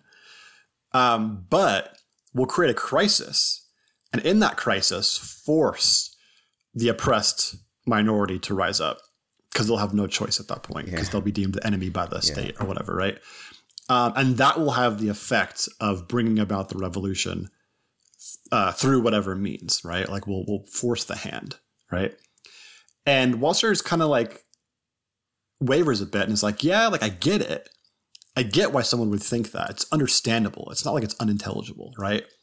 But it seems just wrong. And I think he even uses that language, right? Of just like, it just seems wrong. Like you shouldn't do that. You shouldn't force the hand of the people you represent. You should like act in concert with them. And it's funny that like this is written 53 years ago, right? But that seems like the only rationale I can think of for why the October 7th attacks happened, right? And I'm not super studied on this or anything, but that seems to kind of be what the rationale was, right? Like, of course, Hamas didn't think they were going to win, right? Against a nuclear state. I mean, come on, right? Right. But it does seem like the Great March of Return didn't work. Basically, no one cared. A whole bunch of people got shot. Nothing was going to work, right? The international order was happy to just ignore Gaza. And so it led to people this, like Norman Finkelstein. He says that in 2020 he basically gave up on the issue. He felt like a radical despair. Someone who spent decades and decades writing about Israel-Palestine relations. He basically was like, I gave up on it. I thought that there was no hope for anything there. And that seems to be, and it seems like from all the reporting, like the reason why Israel wasn't prepared for the attacks is because they kind of thought so too. They kind of thought Hamas was like in a kind of equilibrium with them. Yeah, you fire some rockets. Yeah, we shoot some kids, and like, that's how we talk to each other, right? But it's not gonna there's not gonna be a huge violent outburst or anything because everyone's kind of okay with the status quo, and they weren't prepared for the fact that obviously Hamas was not happy with the status quo. It's like that seems to be the rationale for the struggle, not because they thought they were going to win by engaging in like hostage taking or whatever, but and the rampant murders. But like this, will at least you can't shut up about this. Like you can't ignore this. Like you will acknowledge our existence in whatever way possible, and that maybe that will get the international order to wake up and see what's happening or something like that, right? And that seems like an intelligible rationale, in the sense of like, why do this when you know you're going to lose, kind of a thing, right? Purely prudentially here, right? Do you think that's the kind of thing that Walter's talking about in talking about the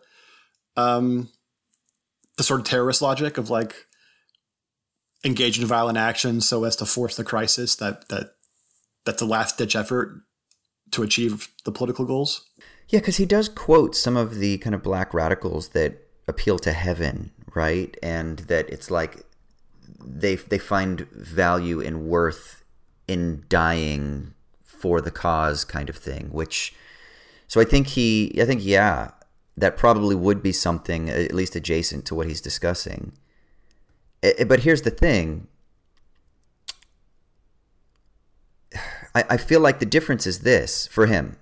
And I think there's something interesting to think about here because, so let's take the issue of the slave that picks up the whip and says no more and strangles his master. Well, he's going to get tracked down and killed, right? And maybe it was a foolish decision because then maybe also like other people within his like immediate circle, like they're going to get punished a little bit as well. So it's like, but then, people who can organize a little bit within that kind of like slave revolt, they'll push back and Walter's like, yeah, but we can't really intervene. We kind of understand it's an outburst that's going to happen and whatever. But what's different here, and I think for Walter, and probably actually different too from my perspective, is that if that were the logic of Hamas, there's something really calloused because they had to know that the response was going to be disproportionate.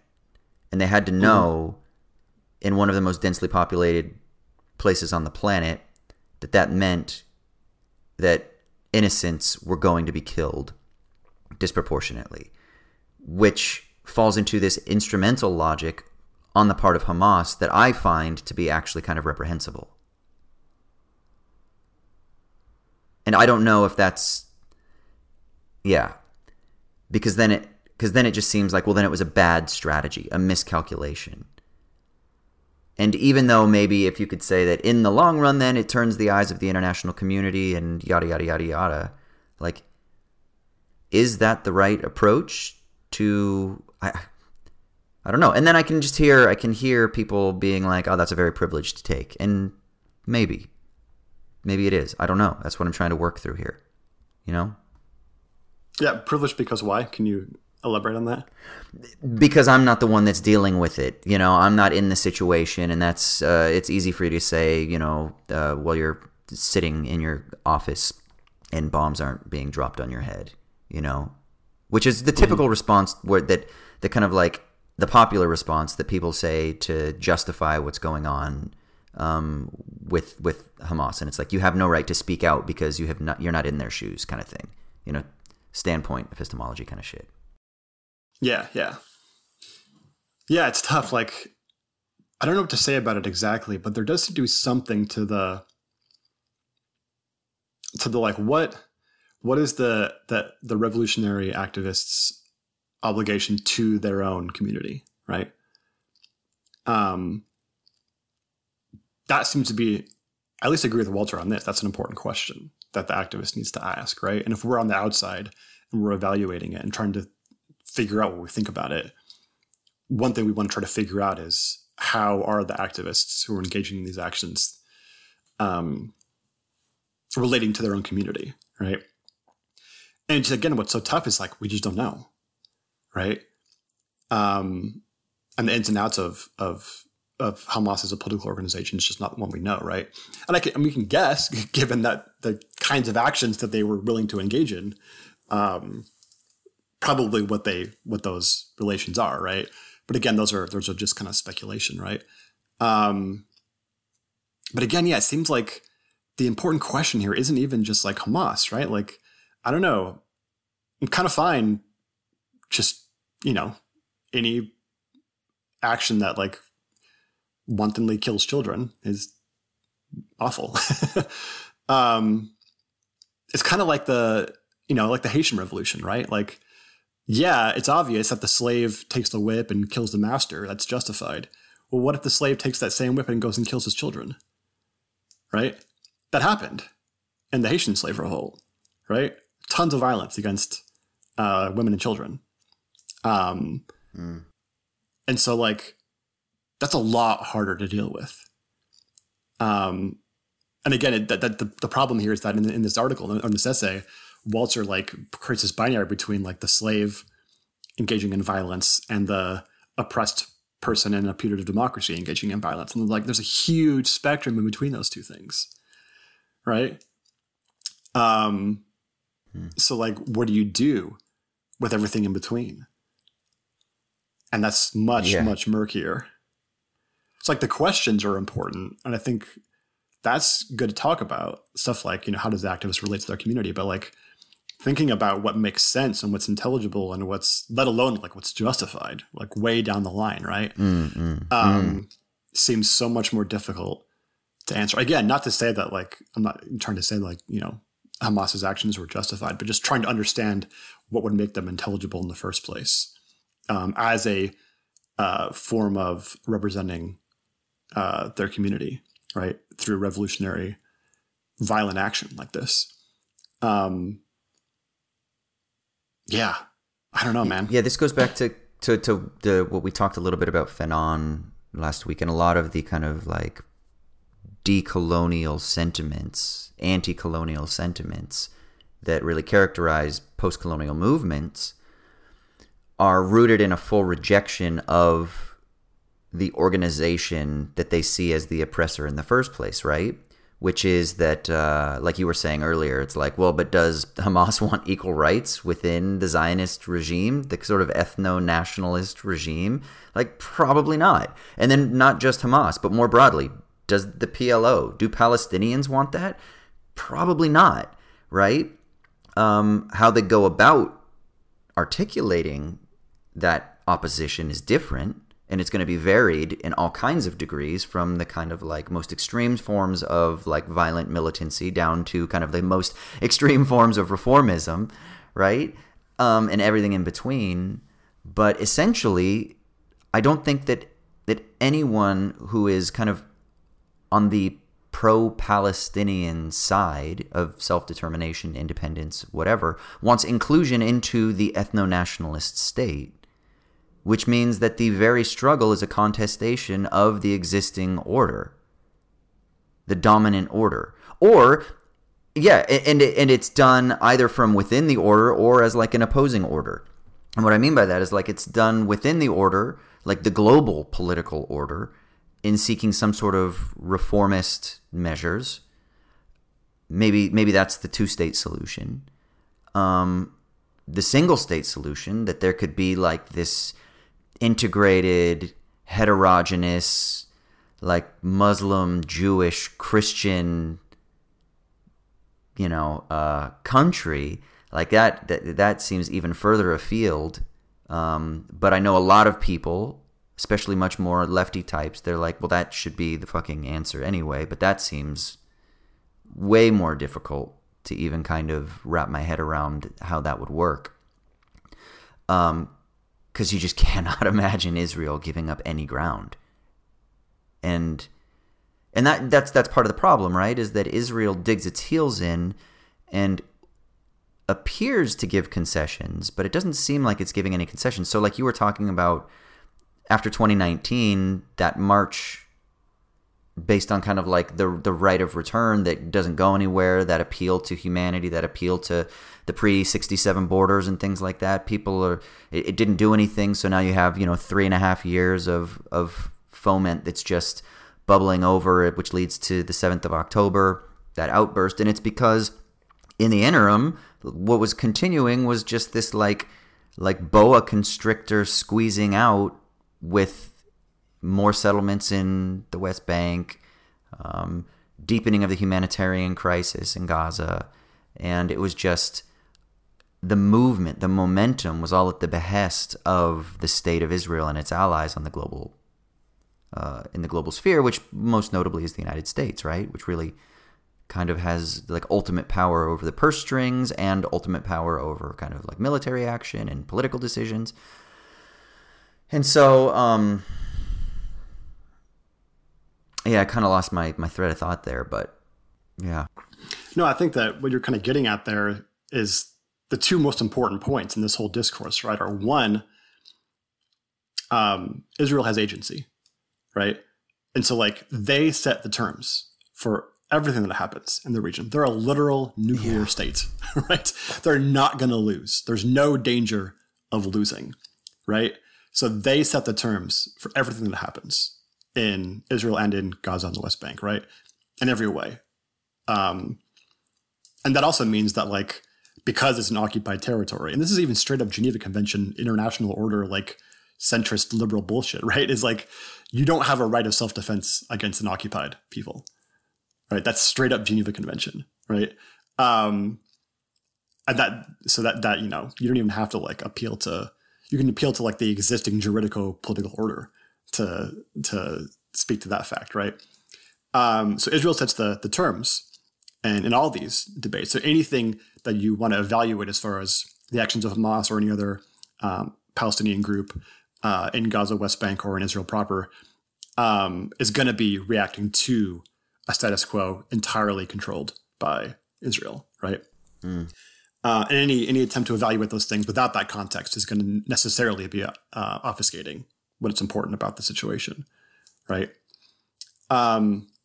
Which seems to me to be like one of the most important counterpoints, is to say that, and that's where I see so much of the pro-Palestinian resistance that's gaining speed internationally, at least, directed at, is that no, Israel pulls the strings. And now this is what's leading to a lot of things that are tipping into anti-Semitism. We can't fucking deny that, right? Absolutely. The anti-Semites are...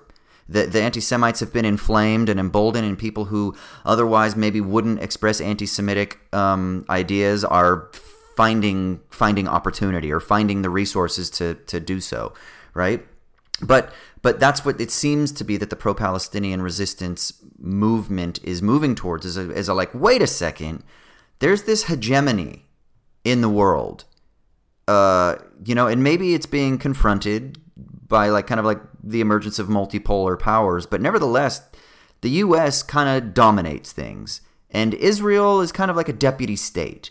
Now, some people maybe get that order reversed, and maybe that's where like the kind of like momentum of anti-Semitism comes from is that actually Israel secretly, the cabal is secretly behind everything.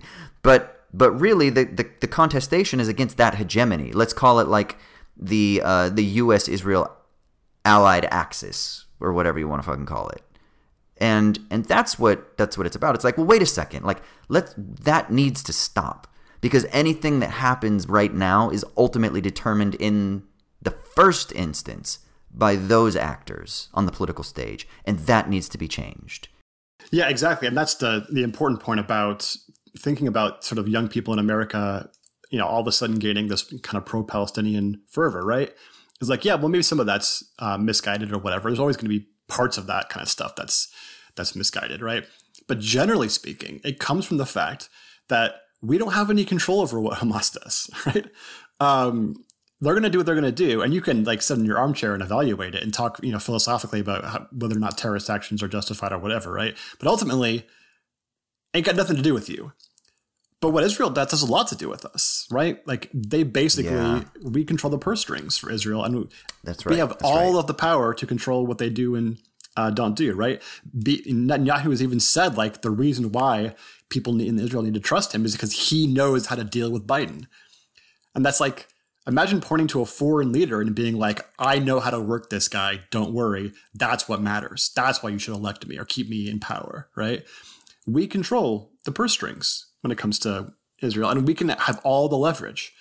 So if Americans are talking a lot more about Palestinian suffering than about Israeli suffering, it's mostly because we control one and not the other, or we have a large degree of control and leverage over one and not the other, right? And so it's appropriate that we would be much more concerned with the one we have control over than the one that we don't, let alone the fact that there's obvious disproportionate violence happening for one and not the other. And, the one that Israeli suffering is like, other than the hostages that are still currently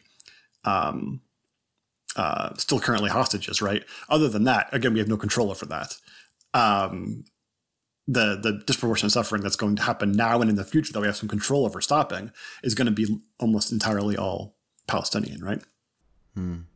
And I think related to, but kind of and intertwined with, but just a little bit different from the fact that the United States pulls the purse strings, is other Western nations, or allies of Israel, for example, Australia, where I live, or Western Europe, or like we've seen a lot of like German solidarity, Israel solidarity or Israel support, right? And a lot of that is not necessarily directly tied to the purse strings, even though it is in some ways, right? But it's also like that it's about like the cultural support of the global system that does seem to aim towards the support of these particular allied nations, or these nations that have certain interests, right? And so like the pro-Palestinian resistance activists in the international community are, I think, also, even though they might not be directly appealing to like the direct financial involvement of their governments, but it's also a recognition that we need to have capital D discourse taking place that sheds light on how it is that this global system operates, right? And we could use kind of like world systems theory here, because I think there's a political economic angle on this as well, right? Which is like you've got these center states and then the peripheral states. And Palestine is clearly not a part of the center. And even though like a nation like Australia is kind of like a center peripheral state, it's not like a center state. There's a recognition that global political power is consolidated by these center states that are going to continue the processes of uneven and disproportionate power unless we call this shit out. And something needs to change. And I do think that that's also part of the kind of like global solidarity movement with Palestine. Yeah, and I'm not going to deny at all that there's like a sense in which there's a global political world order that is sort of keeping this as a status quo for the sake of, uninterrupted capital flows or whatever, right? At the same time, there's a huge tension with regard to this specific issue, right? I mean, how many UN votes that are 144 to 2 or whatever have there been, right? Yeah. So there's a real tension with regard to this issue. And again, like even the Geneva Convention is very clear about rights to self-defense on occupied territories. And so, or illegally occupied territories. And so, there's a real tension here, and which is why you can pull at that thread, right? There's a thread to be pulled. And that doesn't mean like pulling the thread's going to like make the thing come out the way you want. Pulling the thread sometimes means like destroying the sweater or whatever, right? To abuse this metaphor. But how much of those votes at the UN though are just like symbolic though? You know, like. I mean, it's the UN. Like, yeah. So that's what I mean. It's like I think a lot of the pressure from the voices are also saying like, hey, yeah, it's great that you can make these votes, you know, from your desk, and that's great. But like, what about sanctions, or what about like actually doing things that will force the hand of Israel, United States from the continuance of their activities, right? Like there are things that could be done that aren't just simply like trying to use the international court, which Israel ignores. So it's kind of like, yeah, it doesn't really cost much for 100+ nations to be like, yes, we call for a ceasefire, right? Like materially do something about it then. And I think that's what people are frustrated about. They're like, there's this sense in which, and I think this ties into a larger global political sense of apathy and frustration that people have, where they feel disempowered, because it's like, and I think that's where some of this frustration is coming from, is it's kind of like reinforcing that by kind of looking at how things operate, and they're like, oh, maybe we don't really have that much power, and that fucking sucks, but we need to, and we demand it, and it's like coming from like this desperation almost. Yeah, I mean, the way you pull on that thread isn't through like another UN vote. Obviously, that's not going to do it, right? It's 144 to 2. No. Got the veto power of the US, right?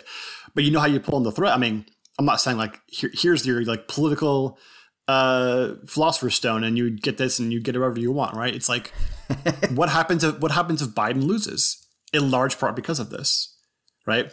Do you see a Democratic candidate in 2028 who all of a sudden is like, yeah, I'm gonna make Israel abide by certain conditions to get any aid, right? Like real conditions, right? Not just like symbolic ones or formal ones or whatever, like real substantive ones. I don't know. I mean, that seems pie in the sky, right? But it's something. I'm not saying that therefore, like, you know, do some like crazy accelerationist shit and like make Biden lose so Democrats do that. Never trust Democrats to learn the lesson, right? Yeah. Just saying, like, you know, this is why the pressure is being put on people. And it's why when people say, like, hey, guess what? I'm never going to vote for Genocide Joe now because of this. You know, people on the internet can hand-wring all they want. But it's like, well, I guess now you got to win back their vote, right? Better do something. So there are, like, levers to pull, I guess is what I'm saying. It's not like the political order is so overwhelmingly on one side that there's nothing that can be done proactively. And we're seeing people do it right now. They're engaging in the dialogue and the debates and the strategies, and not saying if it's going to work necessarily, right? But there's at least something intelligible to be done about it. Yeah. Any final thoughts on like bringing this back around to Walzer? I've got one thing that I thought was kind of interesting, and it's just but a tiny little quip. But anything that you wanted to say? No, go for it, dude. What do you got? It's just something that Andrew Benjamin quoted yesterday, and it's a Heraclitus quote from Fragment 82. And Heraclitus says, "The people should fight for their laws as well as their walls, as well as their city walls." And the thing that was interesting that Benjamin wanted to emphasize here is that there was something about obviously this is within the context of kind of like a different situation than Palestine, Israel, but I think we can sort of like universalize it. And this fight that he is discussing here is, I can't remember what the Greek word is, but apparently it's the word for like not just like have reasonable disputation with people, but they're like fucking struggle, right? They should really fucking fight for their laws as well as their walls. And I don't know. It seems that there's a sense in which, like, the construction of the walls, the borders, the barriers of entry and things like that, that so often there's a sense in which they're just erected by those who have control over political and capital power, right? But that maybe the ideal of a sort of democratic situation is that there's an allowance of people to actually fight for their laws, the creation of the laws, and also for the barriers, the borders, etc. And if we are going to have any sort of thing like a world politics, a global politics, then that means that everybody's always already included in the first instance. And I think that's maybe the fundamental difference here, is that the international community does not recognize certain people. They are not included. So even if the image of Rome that guides global political theory, not only at the level of the nation state, but also the global geopolitical system, if that is the framework that's going to guide things, whether or not we can debate whether or not that's the right model or not, but maybe there is a sense in which that's the case, the kind of city in that way, then that means that there has to be a sense in which people are allowed to be able to actually struggle for the laws and for the walls. And I just thought that was kind of interesting. Yeah, dude, that's awesome. This brings it back around to the discussion about the function of homes, right? Like the proper function of a home is to give you a space to enable you to do the things that matter, right? And in a political sense, like to achieve freedom and equality and justice and fraternity and liberty and whatnot, right? Insofar as homes don't function that way, function to exclude and not achieve those things and make those things unrealizable, they ought to be done away with. Yeah. That's like a wall that's not a home in that instance. Yeah. Yeah, exactly. Yeah. Who knew Heraclitus had bars? Yeah, exactly.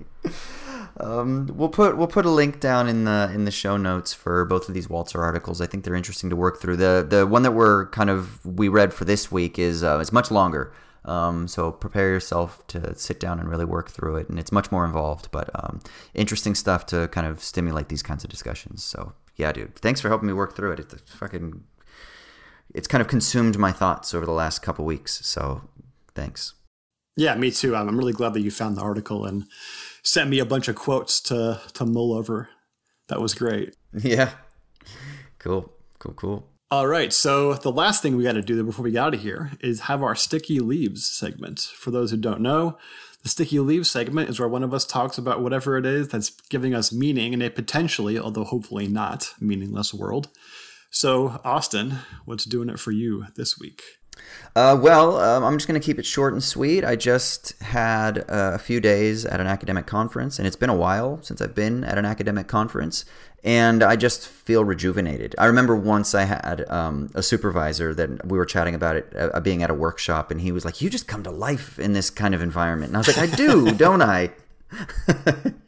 And I love those kinds of environments. I mean, it's basically this, but for 3 days, and you're not always the active. It's like in this, it's great because you and I just get to fucking agonize over things that we can think through, right?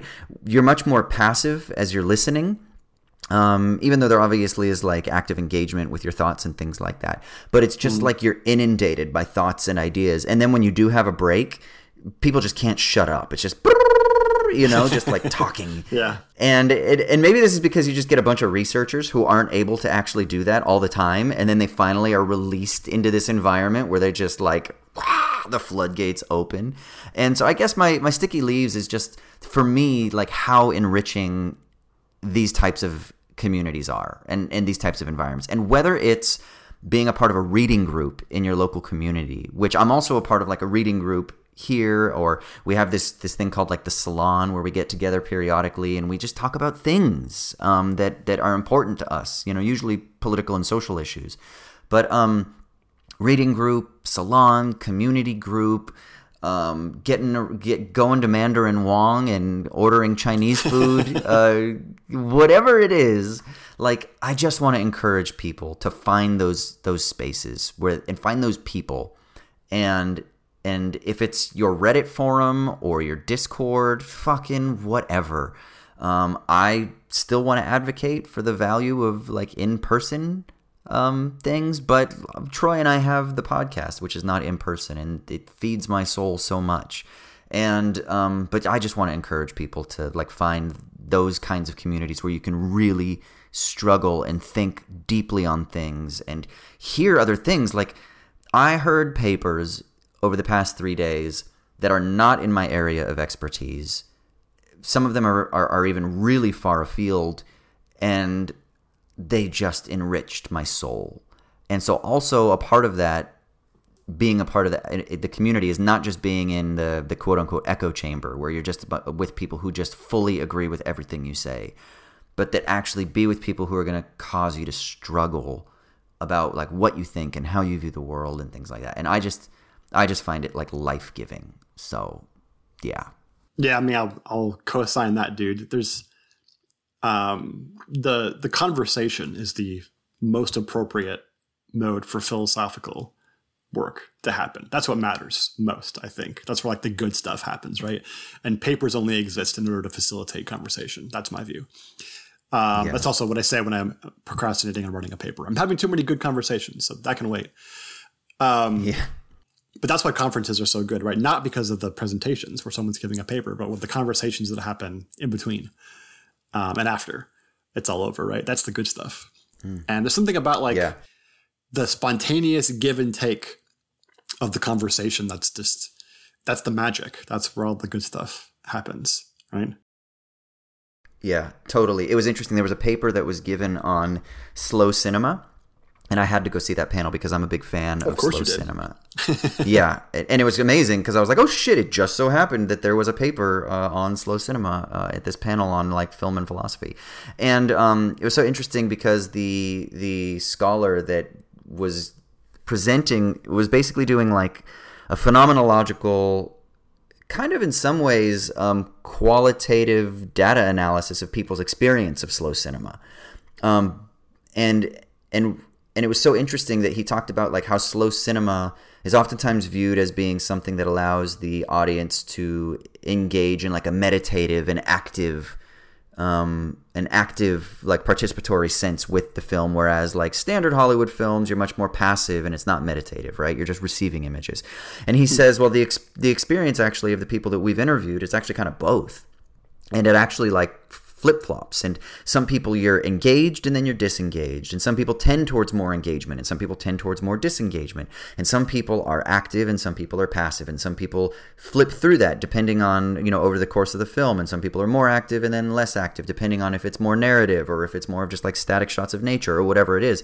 And I feel the same way about the entire like intellectual pursuit, is that there's moments of like, and especially within the context of going to a conference or being in a community of people or a reading group or something, is that there's moments of where you're an active participant and sometimes where you're passive, and sometimes where you're engaged and then you're disengaged, and you're more engaged here and you're less engaged. And I think that all of that is actually like a really cool experience, to be able to comfortably allow yourself to flit through all of those phenomenological states, you know? It's like life as observing slow cinema. That's the title of my new paper. As the resident introvert of Owls at Dawn, I will say that I definitely appreciate having the bits of space and passivity. I think you could do with some of that. I need a lot of that. So thanks to everybody out there who provides a little bit of space. Yeah. And thank you to the listeners who allow us to have these conversations, and that, you know, that tune in every week. We really do appreciate it. Feel free to shoot us emails, owlsatdawnpodcast@gmail.com. Follow us on Twitter, owls_at_dawn, or X, or whatever the fuck it's called. We're on Instagram. We don't really do much on Instagram, but we do share like tiles of new images that we make for episodes and stuff like that. But you can follow us if you would like, just so you can be informed for when new episodes are dropped. And Patreon. Patreon.com/owlsatdawn. If you can throw us some pennies to help continue to support what we're doing. We were just talking before we started recording. We have some goals that would require some resources to be able to do some like video recording, like live recording, and then like some further editing, like chopping up little segments so that we could release just the shitty minute and like maybe release just the sticky leaves and then create like playlists and things like that, and then snippets and trailers and all kinds of things like that. But those require some resources, so we're hopefully building and we're figuring that out. But if you can help us out at patreon.com/owlsatdawn, it'll go a long way in helping us to be able to achieve some of those goals. So yeah, I think that's pretty much it, man. I mean, unless I'm forgetting something and you want to say it. I mean, just one more thing I can think of, dude. What's that? Tas Vidania, Amerikanski.